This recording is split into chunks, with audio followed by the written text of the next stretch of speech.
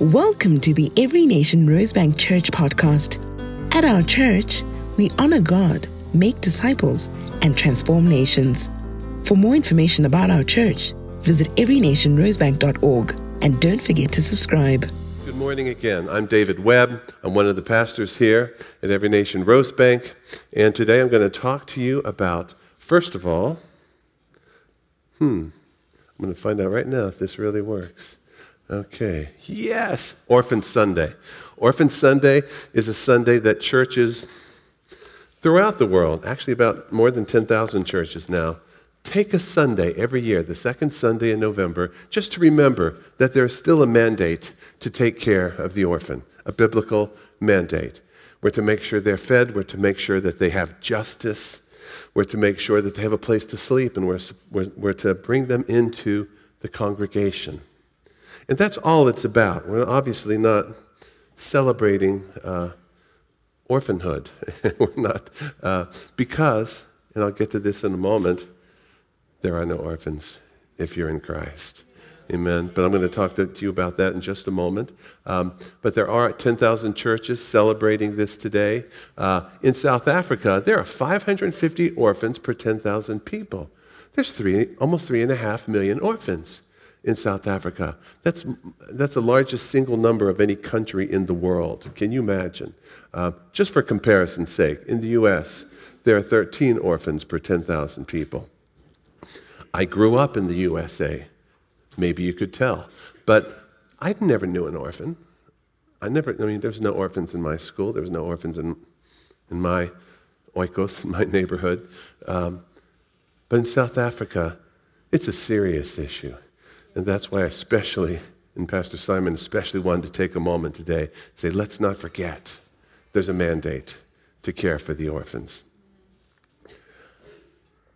Psalm 68:5, and this is what I alluded to a moment ago. We have Orphan Sunday, but here's the other thing. If you're in Christ, you're not an orphan. We have 6 children's homes here in Johannesburg, my wife and I run. And, there are some babies there, of course, who haven't received Christ yet. But for the older kids, they're not orphans. Their mom and dads may happen to be dead or not there anymore. But guess what? God's their father. He has declared it himself. I'm a father to the fatherless, and I'm also a defender of the widows from heaven. I say this is done. So good news, and it's the good news we share with all the children in our children's homes. Not an orphan anymore. It's finished. You've got temporary people, temporary moms and dads, the staff of the homes. And most importantly, you've got Father God. Galatians 3:26, for in Christ Jesus, you are all sons of God by faith. Sons in the generic, meaning sons and daughters. You are all in Christ Jesus. When you're in Christ Jesus, it's finished. It's completely finished. Do you know why it's finished? That's why Jesus died. He died specifically so that we could have a relationship with the Father again. That's what Christianity is all about. Being in relationship with the Father again, just like it was before the fall. This is a bit of a joke, but I am going to ask Pastor Simon if next year we can call it Big Five Sunday, because, we are still commanded by the Scriptures to care for the widow, the orphan, the poor, the refugee, the exploited, and so we must remember all those mandates. But maybe we'll call it Father of the Fatherless Sunday. Let's not focus on what we don't have. Let's focus on what we do have. A Father who says that He's the Father when there's no one else. Or maybe we'll call it No Longer an Orphan Sunday. Or I'm Not an Orphan Sunday. I'm being silly now. Or Orphans No More. Not in this house. Because in this house, Jesus Christ has saved people and caused them to have a relationship with the Father again. Galatians 4:4-5 says, when the fullness of time had come, God sent His Son, born of a woman, born under the law, to redeem those who were under the law, so that we might receive adoption as sons.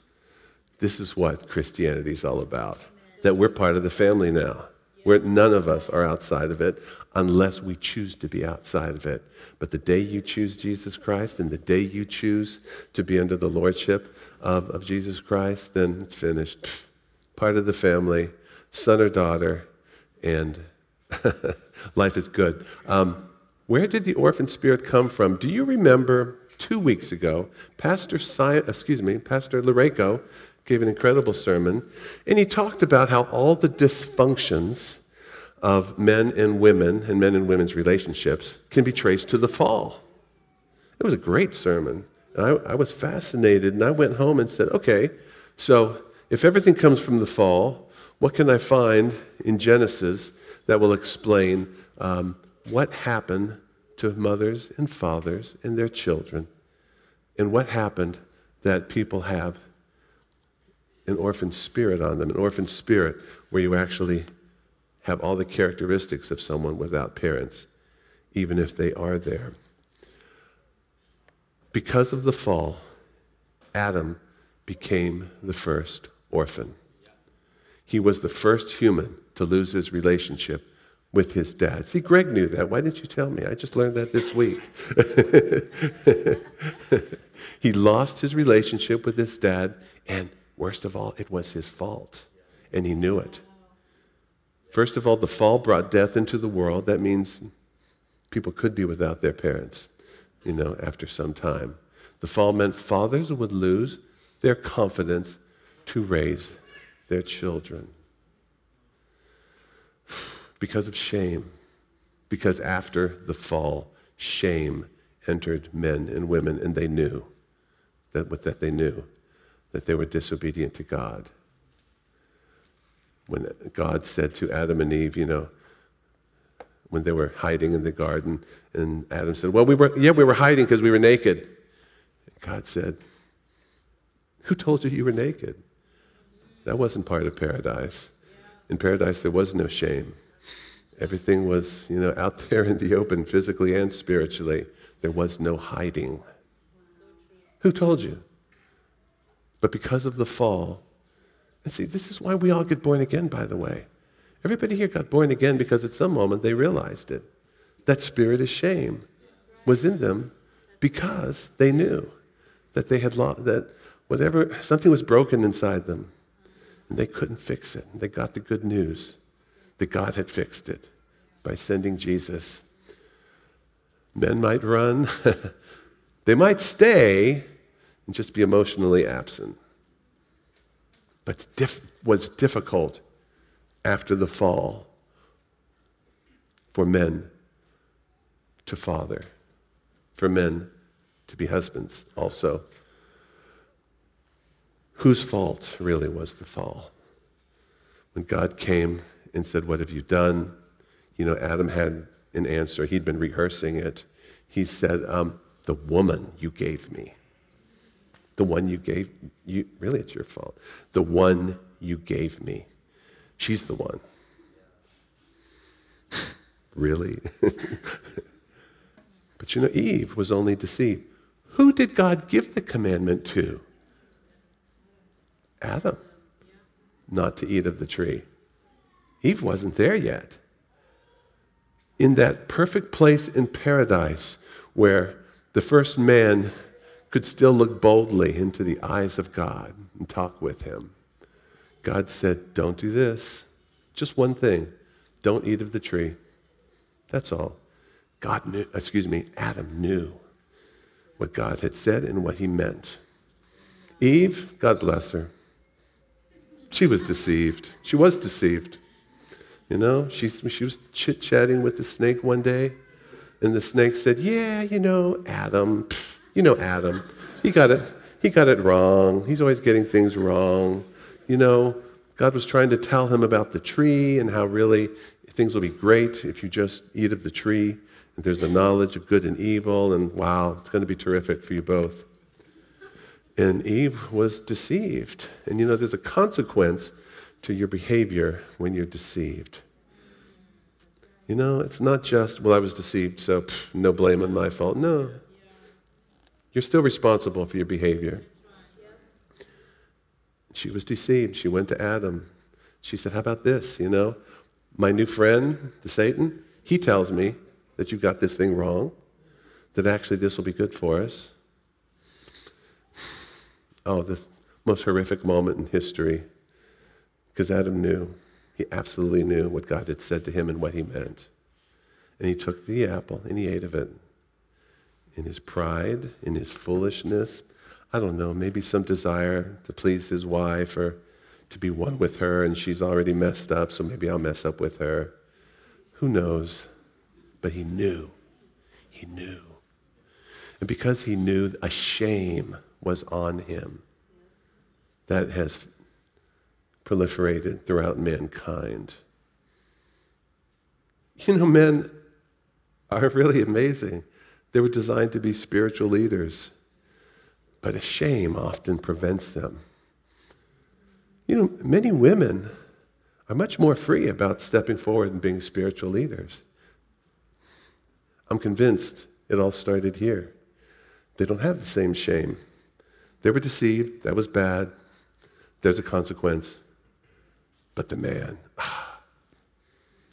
how can I tell anybody how to behave? How can I lead my family? How can I tell my children what to do, what not to do? How can I lead my wife? He was ashamed. And the shame is what men need to get over and what Jesus came to save them from so that they can be everything they are meant to be. Fathers, husbands, leaders. Adam's life after the fall, or I've subtitled this, Where Was He?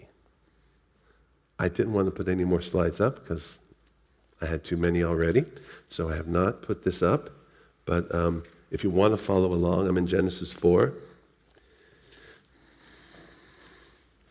Genesis 4, verse 1. Now Adam knew Eve, his wife, and she conceived and bore Cain. And she said, I've acquired a man from the Lord.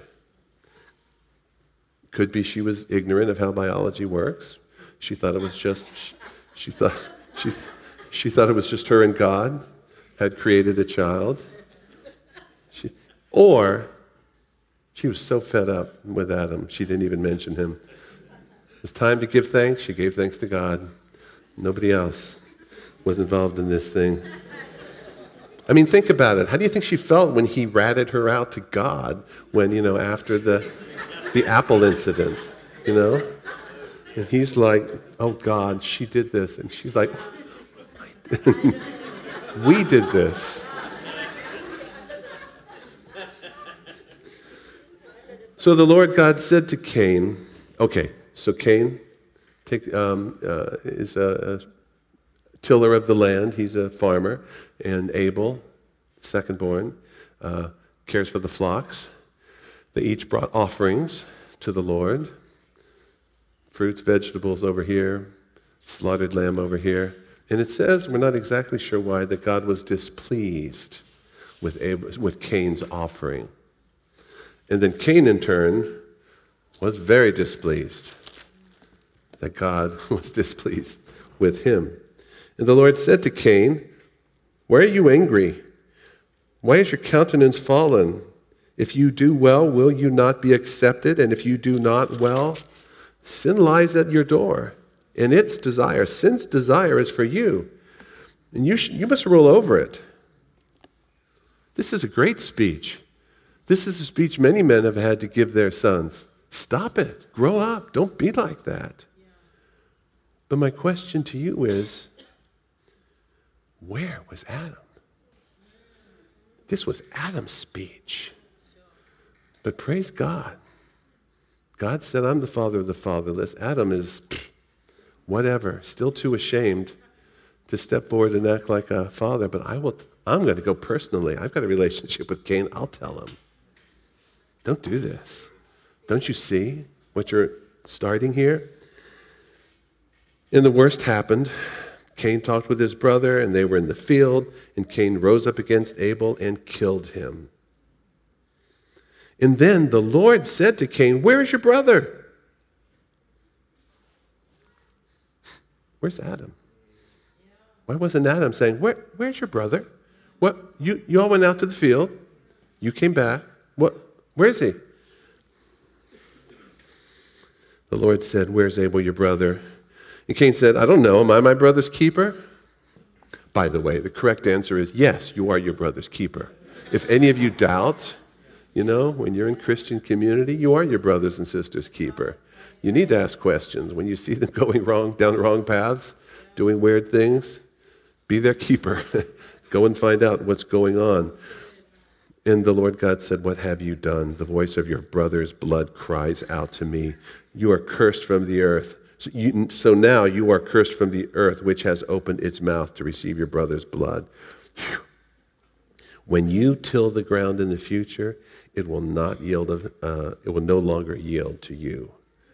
A fugitive and a vagabond, you shall be on the earth." So judgment came to Cain. Once again, I'm left asking, where was Adam at the moment of judgment? I suspect he could have also delivered the judgment. He could also have said to Cain, "You can't live with us anymore. You're going to have to go live by yourself somewhere. This is not going to work." He wasn't even there to deliver judgment. And Cain said to the Lord, "My punishment is greater than I can bear. Surely you have driven me out. I shall be hidden from your face. I shall be a fugitive and a vagabond. It will happen that anyone who finds me will kill me." But the Lord said, "No, whoever kills Cain, vengeance shall be taken on him." And the Lord set a mark on Cain, lest anyone finding him should kill him, to make sure they didn't kill him. Where was Adam? In the midst of judgment, God said, "But there will be some mercy. I'm not going to let anybody just kill you because you've done this terrible thing. I'm still going to protect you." I have known fathers who had to go to prison to see their sons and to sit with them after they did something terrible. But the best thing is that they went. You should go. You should be the father under all circumstances, or the mother, by the way. Your child may have done some terrible thing, but the father's duty is to continue to love, to support, to encourage, to bring some alleviation of judgment if it's possible, as the Lord did in this case when he promised Cain he was not going to be on the run, people trying to kill him all his life. Father's supposed to do all these things. Warn, correct, watch, make sure that your child is on the right path. Adam didn't do any of those things. God did. So what else do we know about Adam? What do we know about Adam? Okay. There we go. Did I skip a slide? No. Okay, let me finish this about Adam. He lived to be 930 years old. We don't know another thing about him. Oh, it did say he had many other children. That's all we know. We don't, from the day that he lied to God, there's not a record that he ever said another thing to anybody. There's no record that anybody said anything to him. It was just like he had just died emotionally. It's like he was just dead. Couldn't do what he was supposed to do. Couldn't be the father. Couldn't be the leader. Nobody said, "Oh my gosh, even though he was judged, he rose up and, built a great kingdom for God." No. Nobody, after he died, no record that anyone mourned him, said beautiful things at his funeral. He's like a lot of men. So much shame, so much sense that I can't do this. I should never even have been asked to do this. I'm just going to try to stay out of the way. Maybe my wife can help the kids, but, I'm not going to do this. See, a woman has a small blessing in that she was only deceived and that she still knows she can do it. She can be the leader if she has to be. That's why there's so many great women in the world. But the man was meant to do it. And men often just don't. I'm going to tell you a story about an orphan that I do know of. I told you I grew up in a place where I didn't know any orphans, and I didn't know this one either. I just heard this one's story. A young man named Robert. Robert grew up in an orphanage. He was sent to a farm to support himself at age 12. He was only comfortable in isolation. He always preferred to be alone. I heard stories how his family would go off to do things, and he'd say, no, I'm just going to stay home, it's fine. He especially disliked older men. He had a best friend who was much younger than he was. He identified himself to people as a Bible-believing Christian, but he wouldn't go to church. Church people, he said, made him uncomfortable.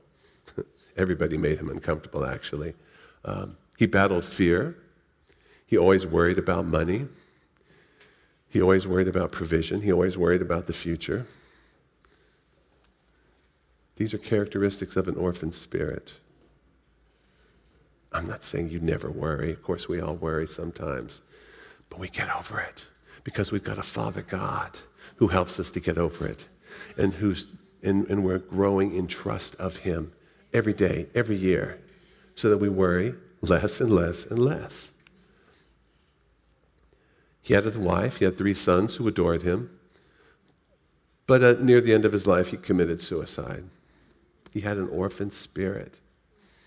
His children, his 3 sons, had an orphan spirit. They did not know how to raise their sons. And his grandchildren might have been also, but for the grace of God, because God makes all things new. And he repairs the devastation of the generations. So who was Robert? Well, his surname was Webb. He was Robert Webb, and he was my grandfather. And here's what else I know about him. His grandchildren, me, my brothers, I had 4 brothers, 3 of them and I had children. Here's what I know about them. We all, at some point, prayed and said, God help us. God help us. We have no idea how to be fathers. We have no idea what it is like to love, to nurture, to care for, to protect, to provide for. We have no history of it. We have not seen it. But we have to do better for our children. It's so good. That's right. And we did. We all prayed that prayer. Some of them without even knowing God and without really knowing Jesus. Some of us knowing Jesus. And guess what? We all have great families. We all have kids we adore. We all figured it out. I'll never forget one time watching my brother, watching his little daughter, who was like 3 at the time, and he was telling, the 3-year-old was telling my brother what to do, and he was just laughing with her. He said, oh, do you think so? Do you think I should do that? And she said, yes, Daddy, you should. And he was like, oh, maybe you're right. Let's sit down and talk about it. And he sat on a step with her and just tried to get her to explain to him because he was just enjoying her so much. He enjoyed his daughter. His daughter, was wrapped right around his little finger, her little finger rather, and it was beautiful. And I've seen that with my other brothers who had children. They provided, they protected, they cared for, they cuddled, they went to football games, basketball games, whatever, because each of us, in the right time, turned to God and said, help, help, help God. You remember Luke 11:11?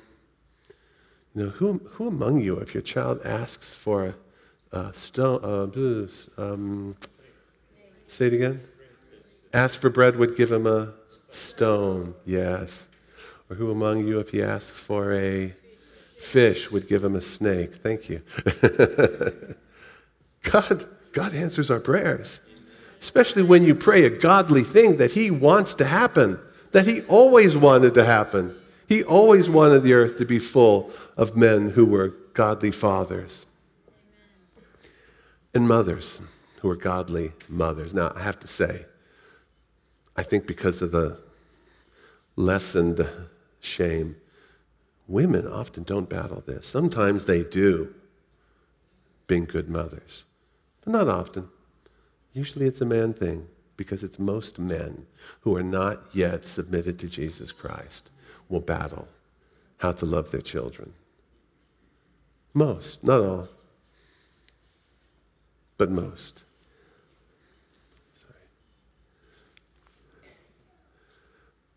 I showed these slides last year at a sermon here at Rosebank, but I think they were impactful because many people came up to me afterward, both to talk about those slides, but also to say that, like, wow, we should really have a whole discussion about that.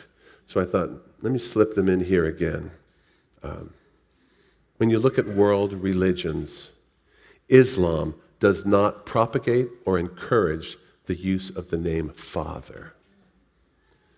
God is totally separate from human beings. Jesus is not his son. We are not his children. God is great. He is so far above any of us. We do not have there is no relationship per se. He is who he is, and we are down here. In Hinduism, yes, God is sometimes called Father, sometimes Mother, sometimes Grandfather, sometimes just source of life. He is the force that makes the universe run. But Dad? No. Somebody whose lap you can crawl up into? No. Buddhism, a non-theistic belief system that has no father.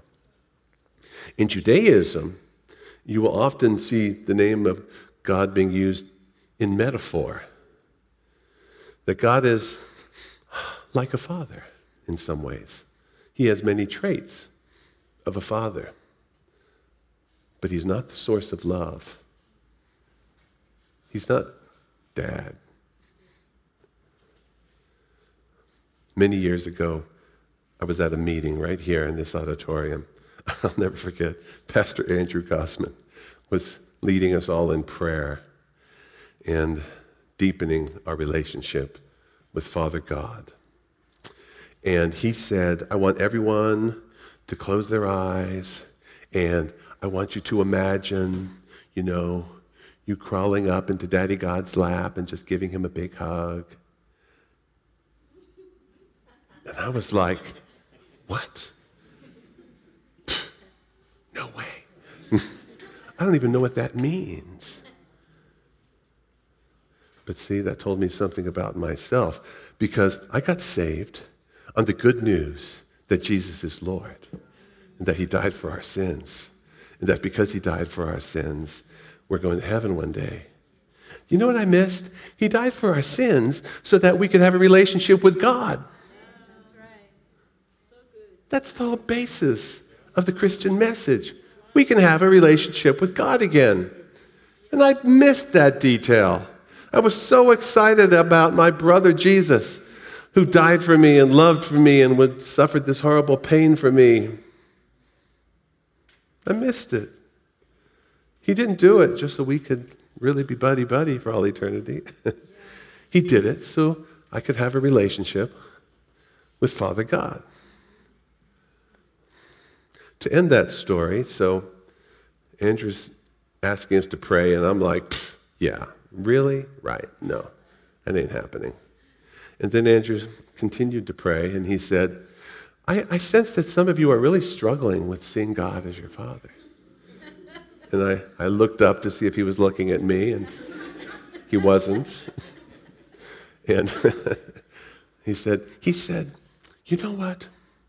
Just imagine you're with Jesus, and Jesus walks you up to Father God, and you sit in his lap for a moment. So I said, okay, I can do that.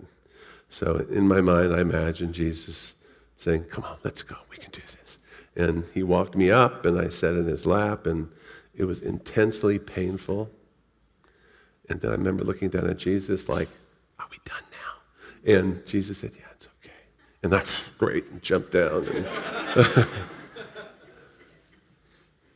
Jesus wants us to have a relationship with his Father. He wants us to know the heart of Father God, not just to have a relationship with him. I'd missed it. I'm still a Christian. If I had died before that time, I feel confident I would have gone to heaven. But man, I'd missed it. God's trying to get us to have a relationship with him. That's why he sent Jesus, because that's how he figured out it could be done. Father, help us. J.L. Packer, Christian author, Father is the Christian name for God. For everything that Christ taught, everything that makes the New Testament new and better than the Old, everything that is distinctly Christian as opposed to merely Jewish, is summed up in the knowledge of the fatherhood of God. Of all the benefits the gospel offers, none is higher than this truth of the fatherhood of God. That sounds like an overstatement, but even though justification sets us right with God, it's the fatherhood of God that brings us into the family. Amen. Wow. After I got born again, when I was, kind of hard to say actually, sometime in my early 20s, I remember praying and saying, God, I need a church. I need a great church. I need a church that's like legendary, that I will never leave.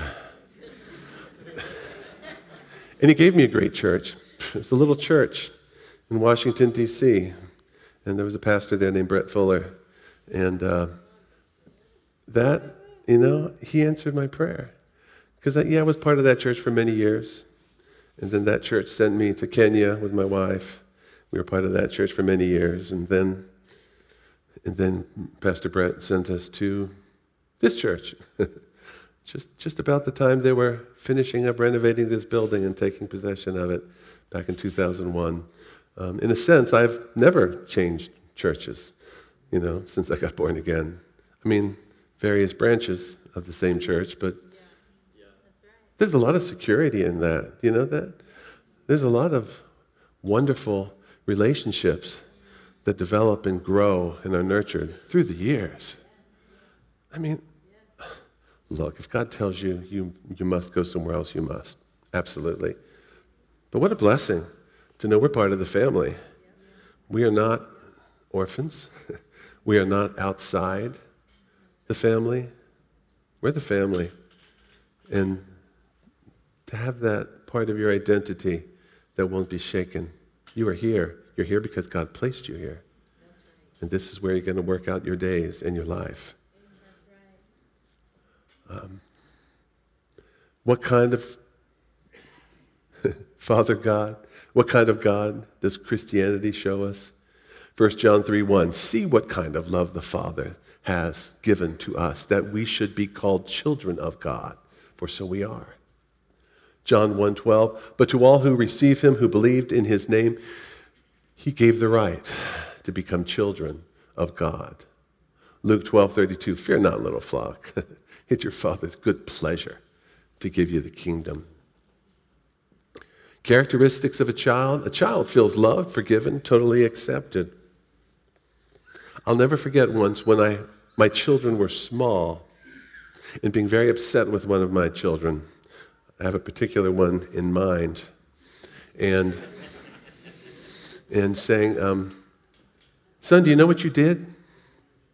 And he looked up at me. Yes, Dad. Okay. You know what was wrong? Yes, Dad. And so you should say sorry now, right? Yes, I'm sorry, Dad. And there was no fear in his face. There was no, grief. And I said, okay, well, now we need to go to your mother and repent. Okay. So we went and we did that. I'm sorry, Mom. Okay, I forgive you. Okay. He looks up at me. What now? I guess we're done. That's what a child feels like. He knew I was going to forgive him. He's probably smart enough to know it would go a lot faster if he just agreed. But think about that. Do you know When you repent of something, God's going to forgive you right away. So fast that you don't even hesitate to say it. I remember, gosh, I was in the car this morning driving here, and I thought of something that I shouldn't have said, and I just said, oh, God, I'm so sorry. And God said, I know, you were really aggravated. Don't do that again. I said, great, thanks, God. But you know, the instant I thought of it, I repented, and I felt the forgiveness of Father God. Oh, that's how it needs to be, and that's how it should be, and that's what God wants, is the relationship that his son died for doesn't get broken quickly or easily, and that if there is a little thing along the way that you just repent instantly, he forgives you instantly, and you're back where you started. Everything's good. That's the way it's meant to be with Father God. You know you're going to be forgiven. You know you're accepted. You trust God with your future. A child believes God is good. Not everyone believes God is good. A child does believe God is good. I do puzzle, as many of us do, when terrible things happen in the world. But here's what my mind never goes to. My mind never says, is God really good? I know some people it does. And that's something, God is happy to work out with you if you bring it to him. That thought never enters my mind. There must be a lot of explanations, but God not being good is not one of them. Believe that God is really my Father. Trust the Father and has a growing confidence in his care, his being freed up from worry. We all worry, okay? But you're being freed up from it. Oh, goodness. When our court case started, whatever it was, 6 years ago, 7 years ago, I was like, oh, Father God, this is going to destroy the ministry. And now, I get a notice from the lawyer. Yeah, they've appealed our case again. And I'm like, so what? God's taken care of me. We've continued to minister and care for children and do everything he's told us to do, despite the fact that somebody on the edges, doesn't like us. I don't worry about it anymore. I try to remember. People ask me, how's that court case? And I think, what court case?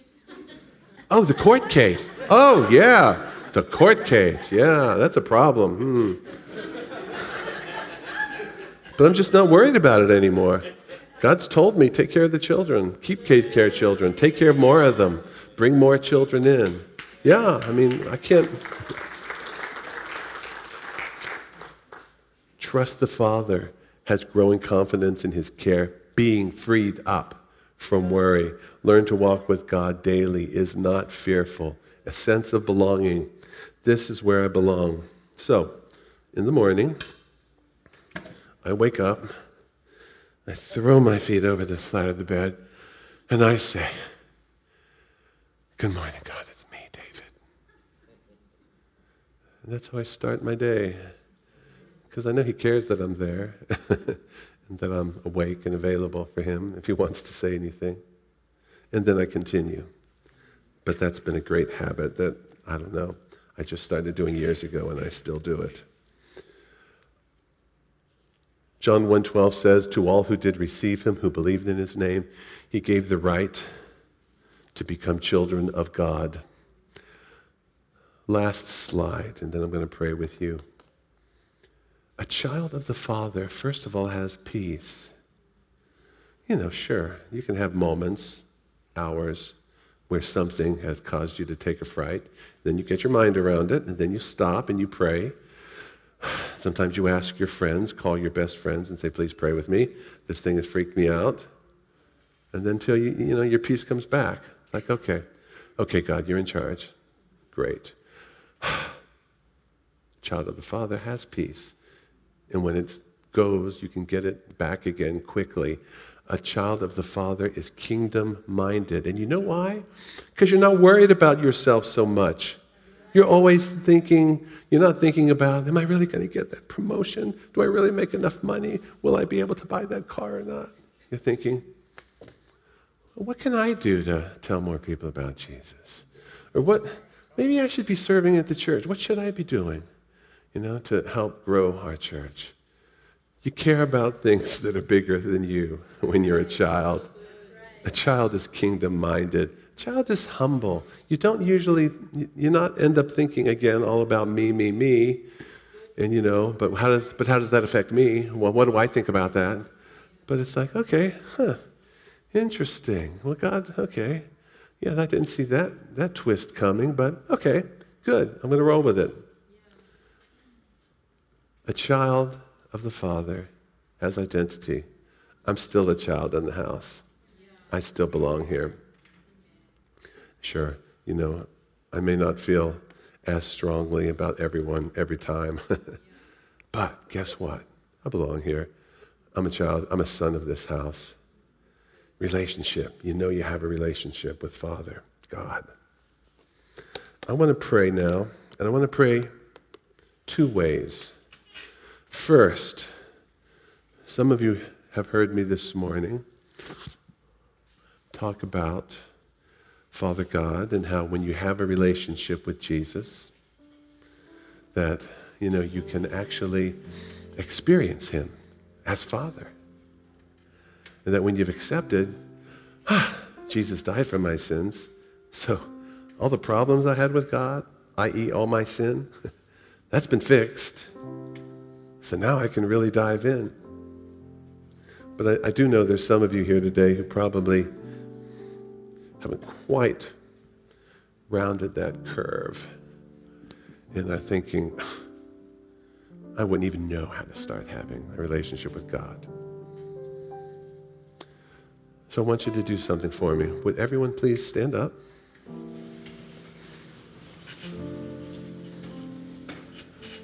And I want to ask you, if you're thinking, I want that relationship with God where I know he's my Father and Jesus is my brother and that he died for me. Okay, if you have had those thoughts during this sermon, I would love to pray with you. And I'm going to do this. I'm going to ask if you would like me to pray with you, to acknowledge that you're part of the family, that Jesus is your brother who died for you, God is your Father. If you would like to do that, would you step forward? I'm going to pray for people right here. So if there is anybody like that, I would love for you to come forward right now. And you know what? Father God is not real high in the heaven. Amen. Welcome. Welcome.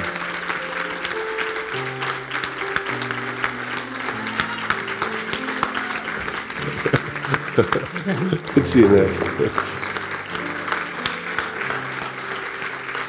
Amen. Thank you, Jesus. Thank you, Jesus. Thank you, Jesus. Hey, you want to be part of this? Just come. Just come. You are so welcome. Yeah, welcome, brother. So I want all of us to pray together. I'd encourage the people who are coming. Welcome.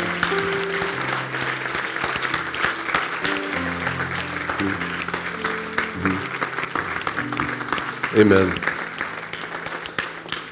So I want everyone, congregation included, please pray with me, and all of you, dear people, of course. Dear Father God, today I accept you as my Father. I accept Jesus as your Son. I accept that what he did has brought my relationship to you back.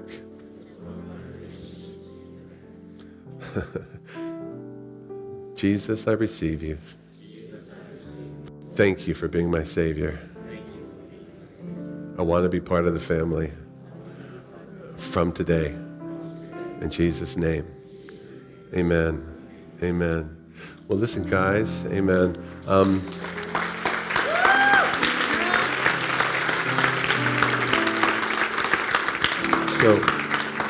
So we have a couple ministers here who just want to talk to you for a minute. So this way, Maureen, yeah, if you could just go with her for just a couple of minutes. She's just going to chat with you, and then you'll come back down here. Great. Thank you, Maureen. Yeah. So please, welcome. God bless you.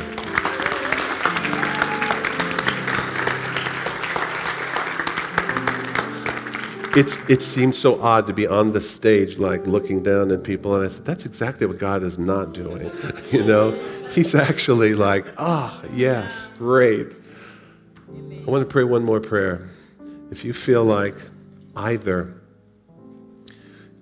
you have an orphan spirit because you were never fathered, or you're a father, maybe a mother sometimes, who can't really love children or really can't care for them the way you should. If an orphan spirit is affecting you either way, would you raise your hand? I'm going to pray for you now. Amen, amen, amen, amen, and amen, and amen, amen, and amen. Hold your hands up. People around them, lay your hands on them. There's at least 30 people here raising their hands there. And just lay your hands on them while I pray. Jesus, today I receive you as Father. I make up my mind to get to know you. I make up my mind today to receive your love. From today, I'm your child. From today, I will be a great mother or father. Father, bless these men and women. Thank you, Lord God, that there's so many willing to say publicly, no, I want all that God has for me. I break the curse of fatherlessness. I break the curse of orphanhood that says you don't belong, you're not a part. You are a part. You do belong. The Lord God declares it. Break that spirit of orphanhood. Not part of you. Because you always had a Father, Father God, who's crazy about you. Thank you, Lord. Thank you. Thank you.